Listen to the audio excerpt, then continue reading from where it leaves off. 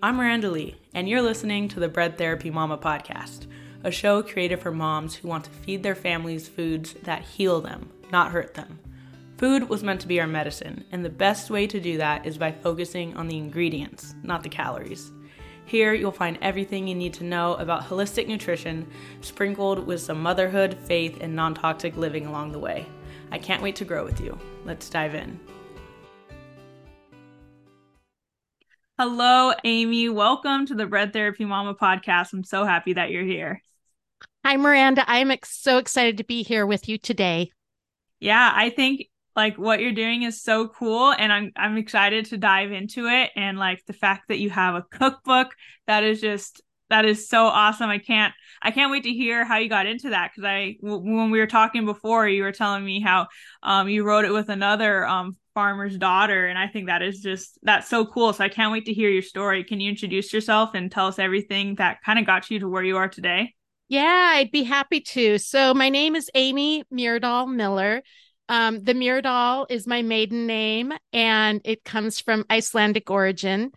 I grew up in an Icelandic American community on the North Dakota-Manitoba border.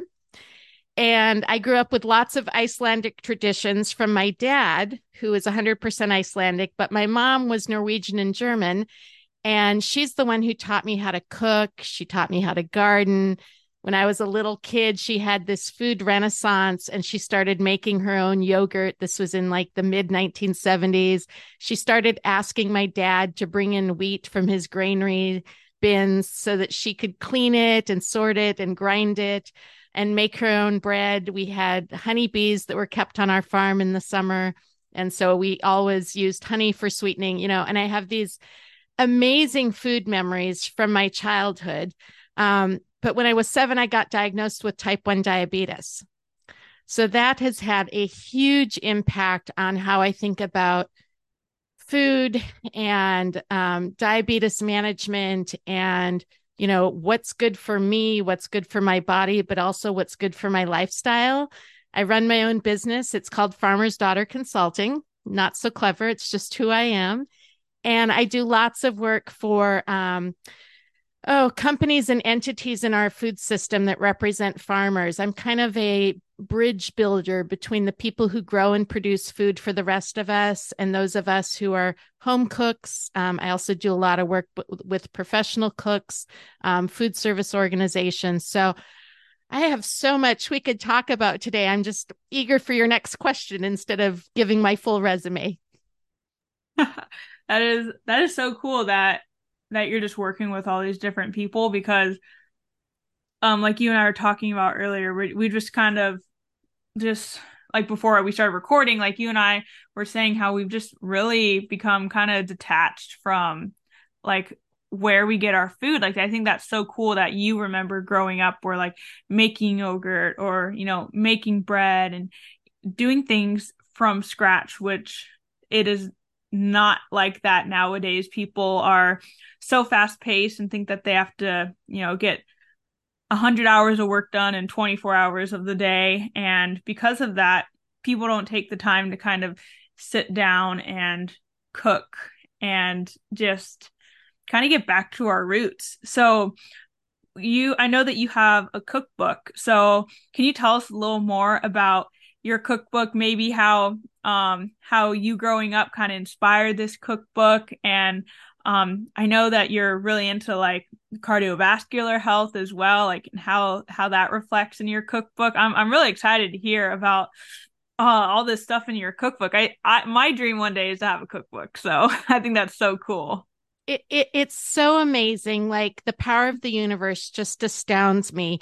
I belong to a professional organization called Les Dames d'Escoffier. It's an international organization of women in food, wine, hospitality, agriculture. And in early January 2021, here in California, we were all still, very much in pandemic mode. And the San Francisco chapter said, let's gather on Zoom. I think it was the second week of January. Let's gather on Zoom. Let's have a sparkling beverage of your choice. Let's toast to the new year and talk about our hopes for 2021, while acknowledging 2020 was a really tough year. And so there were maybe 15 or 16 of us on the Zoom meeting. So we had all the little, squares on the screen, and people were saying what they were hoping for. And most of the women said, I'm just hoping to get a vaccine. I'm hoping to get my first vaccine. And I blurted out, I'm hoping to write a book. And I don't know where that came from, but one of the women in this Zoom gathering has been a writing coach most of her career, has helped tens of women, probably hundreds of women, write cookbooks. And she goes, Amy, what do you want to write about? And I was like, oh no, I don't know. I feel like I have a book in me. So fast forward a couple more weeks, I did a webinar for USA Pulses, which is an organization that represents bean, lentil, and chickpea growers in the United States. And I was talking about the top 10 benefits of pulses from a nutrition and health benefit side, but also from a culinary side or point of view. And one of the listeners on the webinar was Linda Hackfeld, who is my co-author on Cooking a la Heart. Linda is actually the mother of Cooking a la Heart. It's a cookbook that was first published in the mid 1980s as part of a research study in Minnesota. They were looking at three communities: Minneapolis, Mankato, and Moorhead. And these communities are separated by quite a few hours of distance. They have different demographics. And the study was all about what are the traits of community members in these three distinct communities that will lead them to have better health outcomes in terms of heart health or cardiovascular wellness. And Linda was part of the team in Mankato, Minnesota, working on this study. And she and the other dietitians said, if we're going to recruit people and ask them to work with us for a number of years, we need some sort of incentive. And they decided that a cookbook would be a good incentive with recipes that helped people eat a little bit better. And so that cookbook was published as part of that research study. And then a few years later, Linda said, you know what? I think I could be a publishing company for other dietitians. So she bought the rights to Cooking a la Heart. And she started publishing books on behalf of dietitians and other healthcare professionals. Let me think, I think it was 1992, she published the second edition of Cooking a la Heart. Then in 2006, maybe, she published the third edition, and then she was going to retire. In 2019, she sold her publishing company to a New York-based publisher. She sold the rights to many of the books to the publishing company, and she was like, all right, I'm going to retire. I'm going off into the sunset with my husband to enjoy life after working so hard with my publishing company for 35 years. And then the new publisher, called The Experiment, called her one day and said, Linda, we'd like your help updating some of your publications. Can you do a quick update of Cooking a la Heart? And Linda sighed and said, all right, I can spend a month on this, and then I can go off into the sunset and retire. Well, she hadn't looked at Cooking a la Heart for a few years, and she realized it wasn't just a simple update. It was a massive rewrite for today's home cook that wants more convenience, more one dish or one pot meals. All of the nutrition science and dietary guidance at the beginning of the book needed to be updated. It needed some new chapters, and Linda became very overwhelmed, but she'd heard me speak. And without ever having met me, she called and left me a long voicemail introducing herself and saying, I'd like you to work on this cookbook with me. And I started laughing. I'm like, okay, universe, I get it. You heard me. So, yeah, Linda and I worked together for about 16 months. She did probably 60% of the recipe development. I did the rest. We did pull in a few recipes that people had loved even from the first edition. One of them is called Berries with Cannoli Cream. There were a few bread recipes that had been retained from the original edition. But anyway, I wrote the first two chapters. I wrote all the recipe head notes. I wrote the recipe chapter introductions, and I spent countless hours grocery shopping, writing recipe concepts, testing them, rewriting them. So the book finally got published in February of 2023, and it's out there looking for a home in anyone's home kitchen for people who want to do a little more cooking, enjoy great flavor, enjoy better health, and share great food with people they love. Wow, that is crazy that she just ended up ended up back at her book again, and that you got a that was literally a sign from the universe like, "Oh, this is the type of book you're going to write." Did you ever think you were going to write a cookbook out of all types of books? I'd done some work on cookbooks in the past. I worked in cardiovascular research for a cardiologist in Massachusetts for a number of years, and he and I worked on some books together that included recipes. I was a textbook editor when I worked for the Culinary Institute of America. So I'm the editor of the fourth edition of Techniques of Healthy Cooking. When I worked for Dole Food Company, I was the editor of a kids cookbook and developed some of the recipes. So I've always had this kind of in my different projects for different employers. Did I ever think I'd do a full blown cookbook with 512 recipes? Nope. I think, the most common question I get when I tell this story is how in the world did Linda pick you after only hearing you on a webinar for 1 hour? And the answer is we are sisters from another mister. She is about 19 years older than me, but we grew up both farmers' daughters. She grew up on the Minnesota side of the Red River Valley. I grew up in the North Dakota side, about 2 hours apart, and about 20 years apart, but we're very similar women. And I think she's one of the greatest gifts the world has given me. I just adore her. She's so kind. She's so smart. She's so supportive and so inspiring to me. Wow, that's so awesome. How do you think that your guys' background really like poured out into this cookbook? Well, we're both farmers' daughters, so we appreciate where food comes from. We both were completely obsessed with rhubarb recipes because if you I grow up love on a rhubarb. farm in that part of the world, rhubarb grows like a weed. So there are lots of rhubarb recipes and rhubarb inspiration. It's the first thing you can get out of a garden in North Dakota and Minnesota, in May, typically the earliest you can start harvesting it. Linda and I are also healthcare professionals, but we're also businesswomen. And, we've both, she ran her own business for 35 years. I've been doing it for about 10 years. We understand the pressures of wanting to be a good wife, wanting to put great food in front of people, wanting to have work-life balance. But I think we also both appreciate how soothing it can be to spend time in the kitchen. The beauty of working with produce, the soothing joy of kneading a yeast bread dough, the warmth of the dough, that comfort that you get from that process of kneading, the joy that you get when something comes out of the oven or from the stove top, or you've baked something and somebody eats it and says, "Oh my gosh, this is good." And you smile and go, "I know. And oh, by the way, it's also good for you." So, we're not hardcore nutrition police. We're women who enjoy and love all food. We had extensive discussions about, how many chocolate recipes we could put in the book because we're both lovers of chocolate.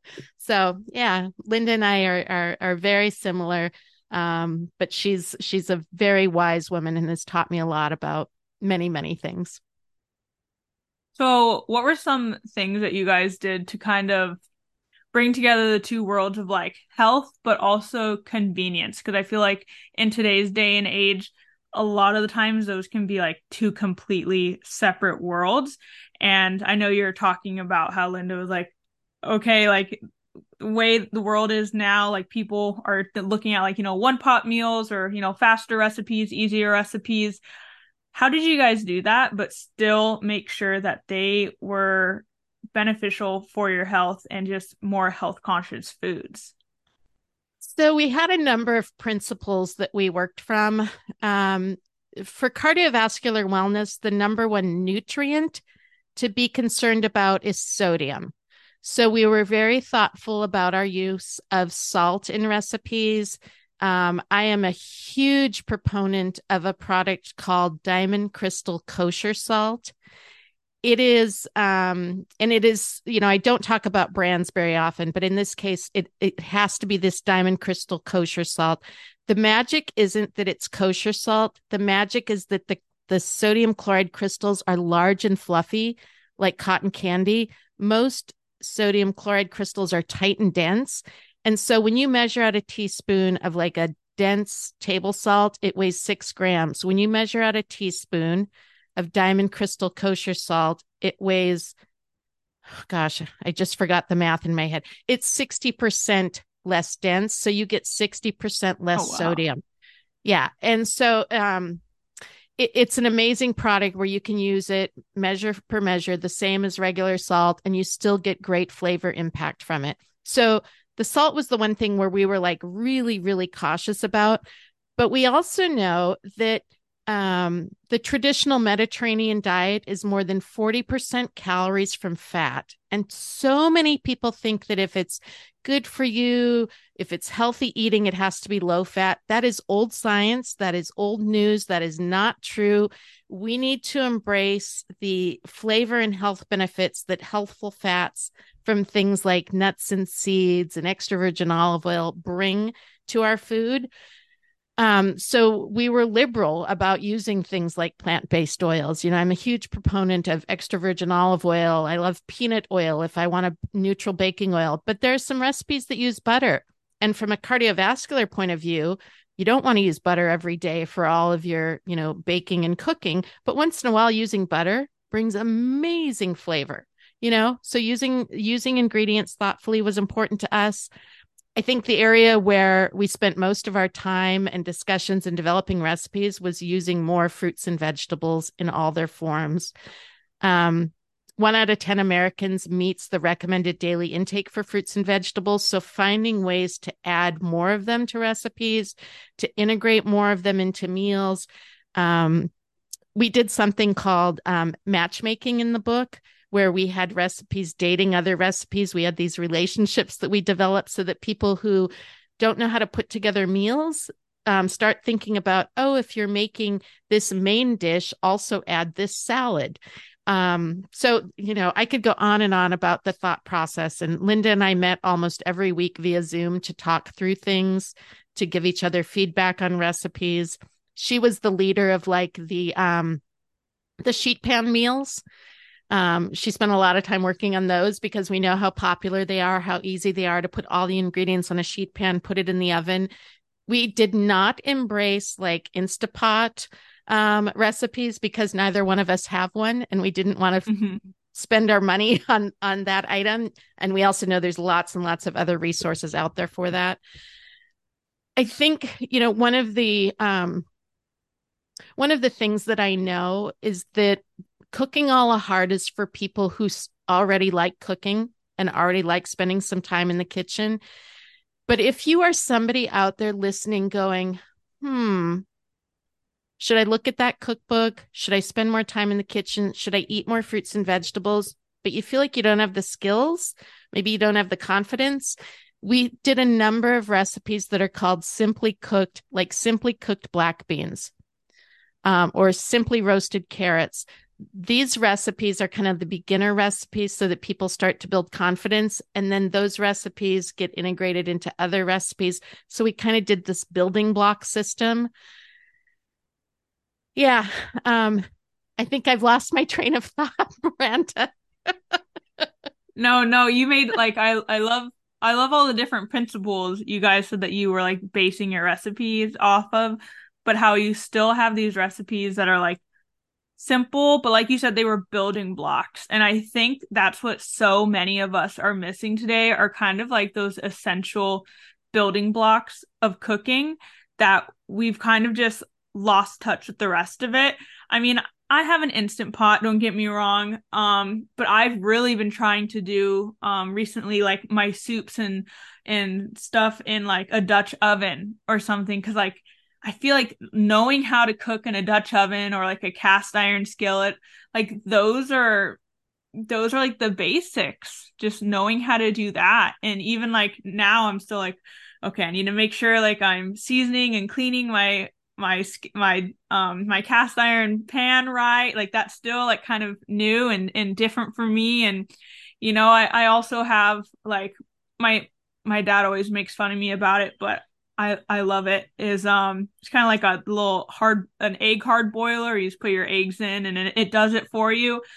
I know how to hard boil eggs. But I try to like pick and choose some of the convenient stuff. But yeah, I've really been trying to get back to the basics because I feel like just over the years, these are the things that we've kind of fallen out of touch with.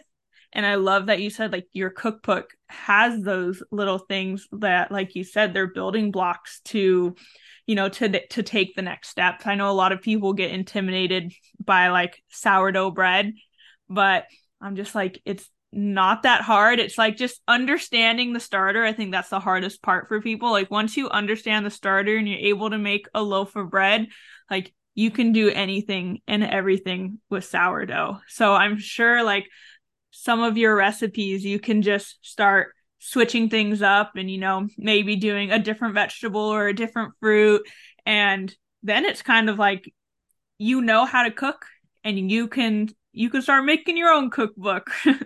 Yeah, another one of the platforms that we used were bowls with different components like simply cooked brown rice, simply cooked black beans, a simply roasted vegetable, your protein of choice, and then one of our sauces, to add kind of creamy deliciousness and some healthy fats and maybe something crunchy from like a spiced nut. We put together recipes that we know are delicious and work, but think about it like going through the line at Chipotle. What do you love? Add that. What don't you love? Don't add that. Our recipes are delicious. They're proven. Our husbands and neighbors tried them and gave us feedback. But if you see something, if you're somebody out there who currently has the cookbook or you buy it and you're like, man, I hate grapes. Fine, don't put the roasted grapes in the farro dish. That is okay. Hey mamas, if you are ready to start your sourdough journey but you don't know how to get started, do not worry. I have the perfect thing for you guys. I have come up with a sourdough kit that I sell on my Etsy page that has a mason jar that is the perfect size for your sourdough starter. I have dehydrated sourdough starter in there with step-by-step instructions for how to rehydrate your starter, understanding your starter, and of course, making your sourdough bread. It also comes with 2 handmade covers. One is a jar cover that goes on top of your mason jar when you have your sourdough starter in there, and the other bowl cover is much bigger to go on your bowls when you are proofing your sourdough. So if you are ready to start your sourdough journey and you want step-by-step instructions, you want the help, you want as many resources as you can get, don't worry, all that stuff comes with your sourdough kit that you can get on my Etsy shop. So just go to breadtherapymama.etsy.com and you will find my shop there, or you can check for the link in the show notes. All right, you guys, let's get back to the show. I am very much a cook from the hip kind of gal during the week where I'm like, what do I have on hand? What do I feel like cooking? I'm going to put it together. I'm going to try something new. But on the weekends, then I will turn to my cookbook because I haven't made a lot of Linda's recipes yet. I've made many of them, but I got a ways to go to cook through the book. Or I'll pick up, my latest issue of Food and Wine magazine, or I'll go back to one of the church cookbooks that my mom had when I was a little kid, and I'll make something very comforting. So, I don't always cook from recipes. Sometimes I just put together things that I love and I know will be delicious. And, I want to give people out there permission to lean into what works for you. Like we were talking about beans a moment ago. Yeah, I can cook a dry bean from scratch. I know that I have to plan ahead and get it, the beans cleaned and washed and soaked and, or I can go to the store and buy a can and open them up, drain them, rinse them. The draining and rinsing removes some of the sodium that's used in the canning process. But I also know that when I open up a can of beans, every single one of them is going to be creamy, delicious, perfectly cooked. I might not always get there. I might be buying beans that were 2-3 years old, and it takes longer to get them cooked to soft perfection. So I am a big fan of shortcuts. I'm also a big fan of people having the skills to start from, that ingredient as it comes from the field or is minimally processed. But I don't want anybody to feel guilty for taking a shortcut. I'd say at least 2 nights a week, the vegetable that I put on my husband's plate is one of those steam and microwave bag things. Yeah, they're a little more expensive, but that's super quick and easy. When I am rushing to get dinner on the table and I want him to eat another vegetable, I will do one of those and he will go, "Can I have some cheese on it?" And I'm like, "Of course you can." Yeah, no, I love that. That's so true. It's like finding a balance between both because yeah, like in a perfect world, we'd make everything from scratch and everything would be grown in our, locally and like our little commune, but like that's not realistic. That's not how the world is. But it doesn't mean that we just have to, stray away from our roots. And even like with your recipes and stuff, like you don't have to be like a professional chef if you really nail the basics of like how to roast a vegetable, how to make beans, how to properly cook your chicken in the oven so it's nice and moist. Like if you master like those few things, like there's so many things you can do with that. And I feel like that's why people can be so intimidated by like cooking from scratch or following recipes for stuff that sounds like really good. Like they're like, oh no, there's gonna be like a zillion steps, or I'm not gonna be that good at it. And I don't know, I just don't think that's a reason to be intimidated. And if you mess up, like whatever, just try again. It's not a big deal. That's how we learn. Yeah, absolutely. I do know though that people like that there's frustration when you make a recipe and it doesn't work out or you or your family doesn't love it. I get that. So, I can appreciate that. I feel the same way when something fails in my home and my husband's like, "Well, I wouldn't put it on the rotation." I'm like, "Okay, honey, you didn't love it, neither did I." When people ask me about the cookbook and they're like, "What's your favorite recipe?" Well, I don't really have a favorite kid, but I do know a recipe that everybody loves, and it's titled Greek inspired baked chickpeas with tomatoes and feta. It is easy, delicious, convenient. You open up 2 cans of chickpeas, you drain and rinse them, you put them in the baking pan, like a 9-inch square baking pan. Then you take a can of diced tomatoes and juice, you put that in there. You add some crumbled feta cheese, a little honey, a little lemon juice, a little olive oil, and oregano. So everything gets mixed in the baking pan. You put it in a 350 oven for, I think it's 25, 30 minutes. You take it out, you eat it and enjoy it. It's even better the next day. If you have some bread to sop up those pan juices, it's so delicious. And if you take that mixture and you have some roast chicken, it's a complete meal. If you take that mixture and you put it over some rice, it's a vegetarian complete meal. If you leave out the feta cheese, it's a vegan side dish or vegan main meal. It's the easiest, most delicious recipe. And like my husband, before I made that recipe and I was telling him about the concept, he was like, "I don't like chickpeas." "How do you know that?" "I don't like chickpeas. I don't like hummus. I don't like chickpeas." I made that for him, and it's something that he asked me to make about once a month now. So that's been in the rotation, Wow. husband approved, for more than 2 years now. Oh, that sounds so good. And I love that like it has those healthy fats, it has the fiber with the veggies, like it does have plant-based protein or you can pair it with, chicken or whatever it may be. Like it's so versatile and I love that. And I feel like there's so many like recipes that you can just make so versatile that can like be in your rotation, but it doesn't feel like you're eating like the same five things, Like I Yep. love to make like a pot pie. I call it a pot pie, but I don't even think it's actually a pot pie. I love like to make like this little like pot pie for my husband, and it has like whatever meat of choice, whatever veggies, and all the juices and the cast iron, and I'll do like I'll take like my sourdough discard and put it on top. And oh man, he loves it. And he can just switch around the veggies. Sometimes I'll put potatoes in there. Sometimes I'll do chicken. Sometimes I'll do, like stew meat. Like it's basically this, you're doing the same thing, but you switch up the ingredients and it's like a completely different meal. And like, it works. You just Yeah. only have to master a few things. Yeah. It's such a joyful way of cooking when you have like that piece of equipment or that pan and you've got the general categories of ingredients and you just start playing around with it. I love that.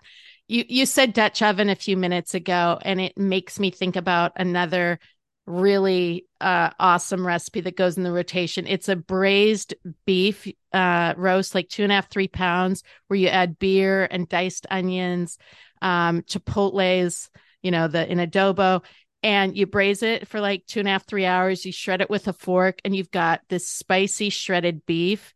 And in the cookbook, we call it spicy shredded beef street tacos. And then there's this creamy cilantro coleslaw to put on top to kind of cool the heat of those spicy chipotles. But, braising in the oven, where you just like you put everything in the pot, you put it in, you leave it 2 to 3 hours later, you come back to deliciousness. That's another really satisfying way to cook. And I do that with chicken. I do it with pork, and then you've got kind of a massive amount. Like when you start with a 2.5, 3 pound roast, but then when I freeze that, and like 6 weeks later, I'm digging around in the freezer like a squirrel and I find like, oh my gosh, I have the shredded spicy beef, and we've got some rice in the fridge, and we've got some corn in the freezer, and I'm like, oh my god, instant dinner. So I just gave myself goosebumps. Like I feel like I'm so nerding out right now, but this is such a fun conversation.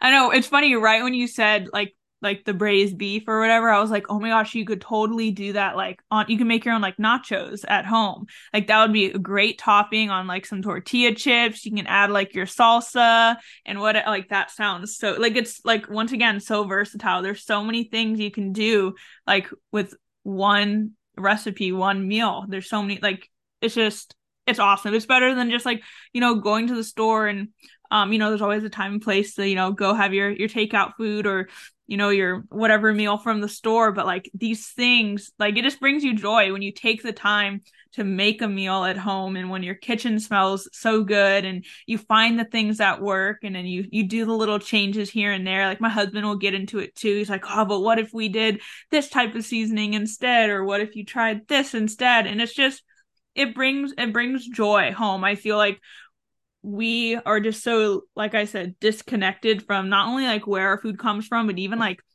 taking time out of our day to cook food. I feel like we see that as an inconvenience. Like, oh, it's going to take a couple hours to cook. Or like with making bread, like there's so much proofing and waiting and like work that you have to put into it. But that's how people did it back in the day. And I truly believe that's why people were probably a lot healthier back in the day too. Like there was pride in their food and things were actually made from scratch and with love, and they knew where their ingredients were coming from. Yeah, I mean, 150 years ago, nearly every person in this country had some level of food self-sufficiency. It was over 90% of the population was growing and producing some or most of their own food. There were exceptions like sugar and coffee. And today it's less than 1.5% of the US population is involved in agriculture. So, for those of us who have a garden, I have some pepper plants here in Northern California. I have some tomatoes. I have citrus trees. That doesn't feed me and my family. That gives me immense joy. It's a form of stress relief and pride that, Mm-hmm. I can pick fruit off a citrus tree in December. I'm still picking chili peppers off a chili pepper plant that'll probably go until we get a hard freeze in January. But, I am very grateful when I can go to the grocery store and get food in such an easy manner, without all the incredible hard work.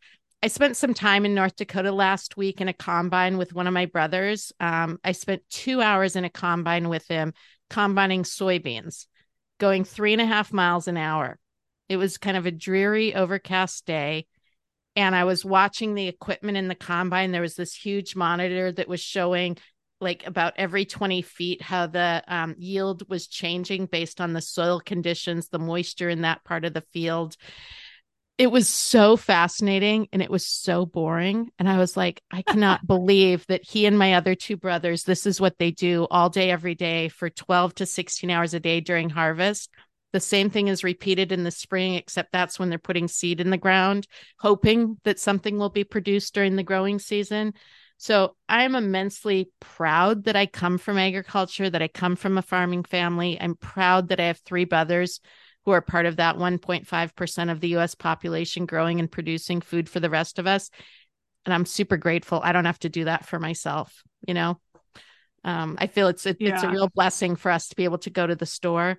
But I also I feel blessed that my mom gave me cooking skills at home that I got to take home ec when I was in school, that as a registered dietitian, I took food science classes and dorked out on the properties of, different ingredients in our food science lab classes. And I feel blessed that I like cooking.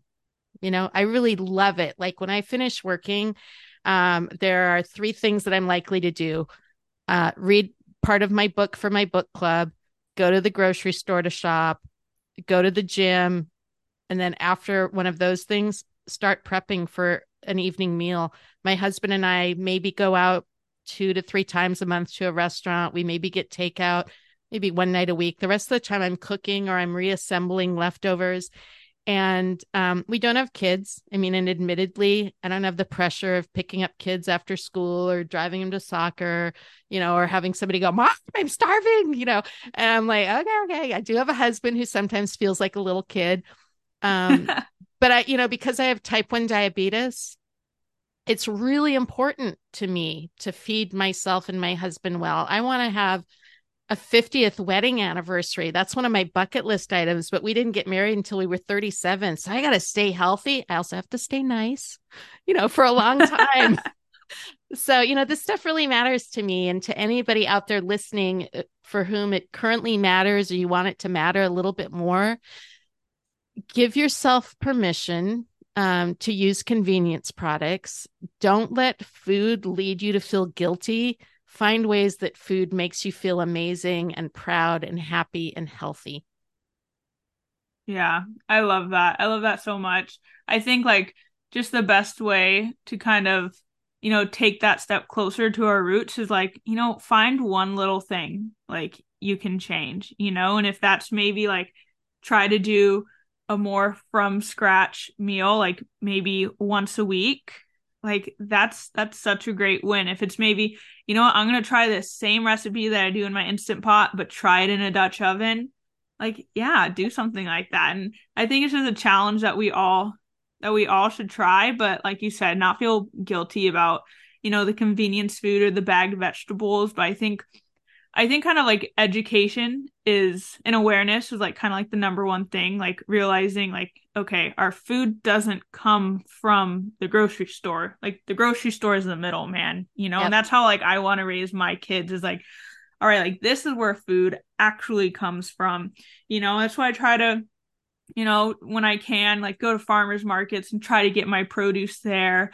I've been with my sourdough bread, I try to swap as much as I can. Like that's like my thing. Like I'll swap with like local farmers or people with like a little backyard farm. I love swapping for like chicken eggs, duck eggs, quail eggs. I love swapping for that, or like swapping for figs or whatever fruits and veggies people have, because it just kind of takes me back to a time that I'm not even from, where I'm like, wow, there's just so much more pride in your food, and Yeah. taking like that one little step that can kind of take you back to your roots. Because if you just are like, oh, I'm gonna cook everything from scratch and just follow recipes and never go out to eat, like I feel like it won't be as enjoyable because you're not really connecting. You feel a little forced. I think, you said something really important about, go back to your roots. My roots growing up in North Dakota, we ate a lot of the stuff that was grown on the farm, but we ate a lot of foods that were influenced by my dad's Icelandic heritage.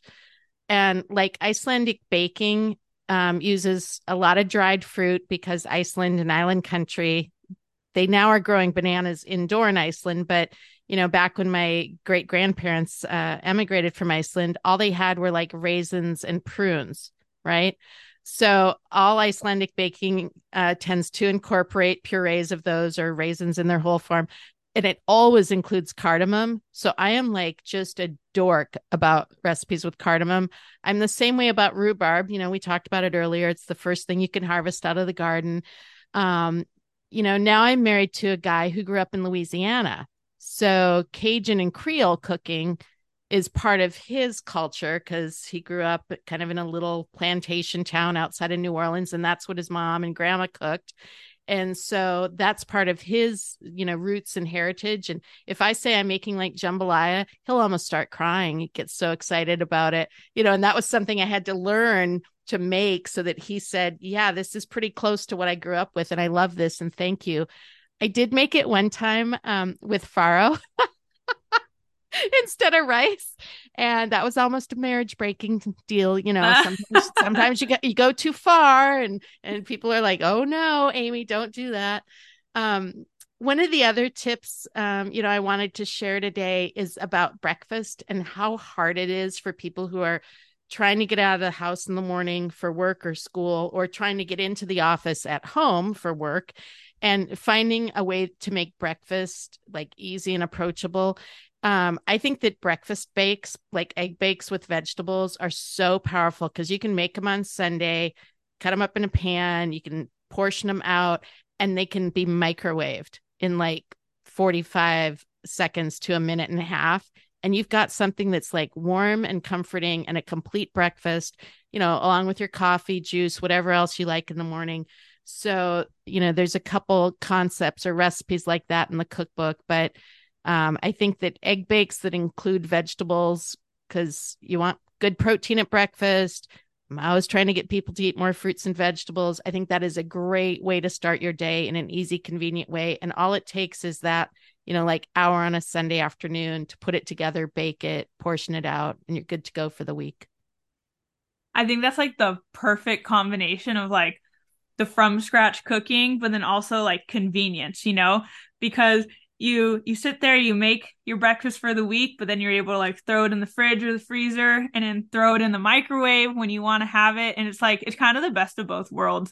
And that's what like I tell people to do. I'm like, no one wants like to meal prep. Like I did years and years of like meal prepping where you just have like the rice, broccoli, and chicken in your little sad plastic container. Like no one wants to do that, but like if you prep like your veggies and then you prep like your protein or whatever may be, and like you kind of have that ready, like I feel like that's like the best way to meal prep for that convenience. Like if you're on the go and you're like, you know what, I can just do a quick stir fry, Yep. or I can make tacos out of it, or making those like breakfast burritos or whatever it may be. Like I think there's like this really nice balance that we can take advantage of using the good fresh quality ingredients, making sure you're getting your protein, your fiber, your fruits and veggies in, but then like also acknowledging the fact that we are busy and we can throw things in the microwave if we need to. And just finding that mix of both, I think, is what a lot of people need to try to do, because we like to live on, I feel like, one end of the spectrum, like this all or nothing mentality, and health and wellness is really in that gray area. Absolutely. Your comment about the chicken, rice, broccoli. I can remember doing that back in my 30s. I was a single woman living in Southern California. I was traveling 70% of the time for my job, and I just was getting so bored with it. And then somebody I worked with was talking about how much they love the tzatziki from Trader Joe's. And I was like, oh, I'll try that. And then I put some on my rice, broccoli, chicken. I'm like, well, that makes it more interesting. And then the next week I brought some salsa and decided I didn't like salsa combined with broccoli, but I really like salsa combined with carrots. And so sauces became my gateway to make my like staple meal more interesting and exciting. And most of them were adding more veg to the meal. So yeah, I think that, sauces and salsas and aiolis are great ways to make maybe something that's you like, but you're getting bored with. It's a way to add new life to a meal like that. Yeah, because you know what? Like, once you think about it, like, there's only so many foods in the world, yet there's like a zillion different recipes. And it's just Yep. because we have these different combinations. Like you said, we have these different sauces that we can use. And like, there's only so many foods, but just because you limit yourself to like, being like a professional at these certain amount of things doesn't mean that there's a limit on how many great, healthy, but still delicious recipes that you can make. Absolutely. One of the other things that Linda and I really leaned into was taking recipes from all sorts of cultural foodways around the world, getting inspiration from Southeast Asia, Northern Europe, Scandinavian countries, Latin countries. There's this tendency to believe that, like, I'm using air quotes when I say this, the best eating pattern is Mediterranean. And a traditional Mediterranean eating pattern has lots of science behind it. It is a very healthful way of eating. that doesn't mean that there aren't food cultures from other parts of the world that are also very plant forward, very healthful, very delicious.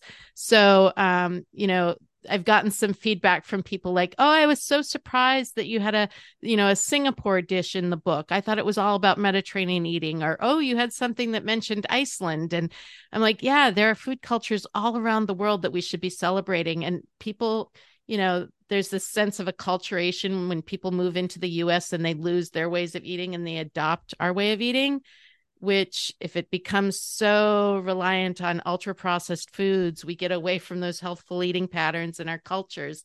So I'm a big proponent of people embracing the food culture you grew up with if it has some roots, from a part of the world that have a lot to teach the rest of us.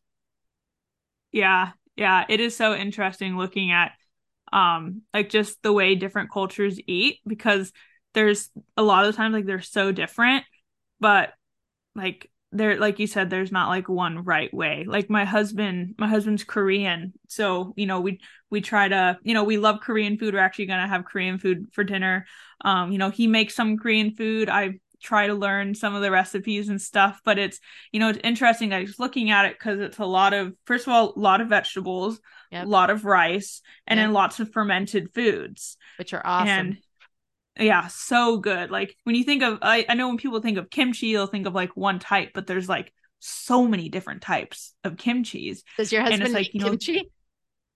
um, he doesn't, but my mother-in-law does, and I know his Oh, grandma used to. So yeah, I've been trying to learn how to make it. There's like some like radish kimchi that's really good that we like. And yeah, we love like going to the Asian market and like getting different kimchis, but like just looking into how they eat is just so interesting because like they eat rice and Americans are just like, oh, like carbs are bad.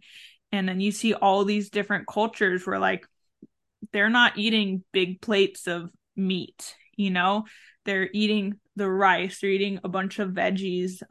They're having more volume in their food because, people weren't eating pounds and pounds of meat because that wasn't something that people necessarily afforded or had access to.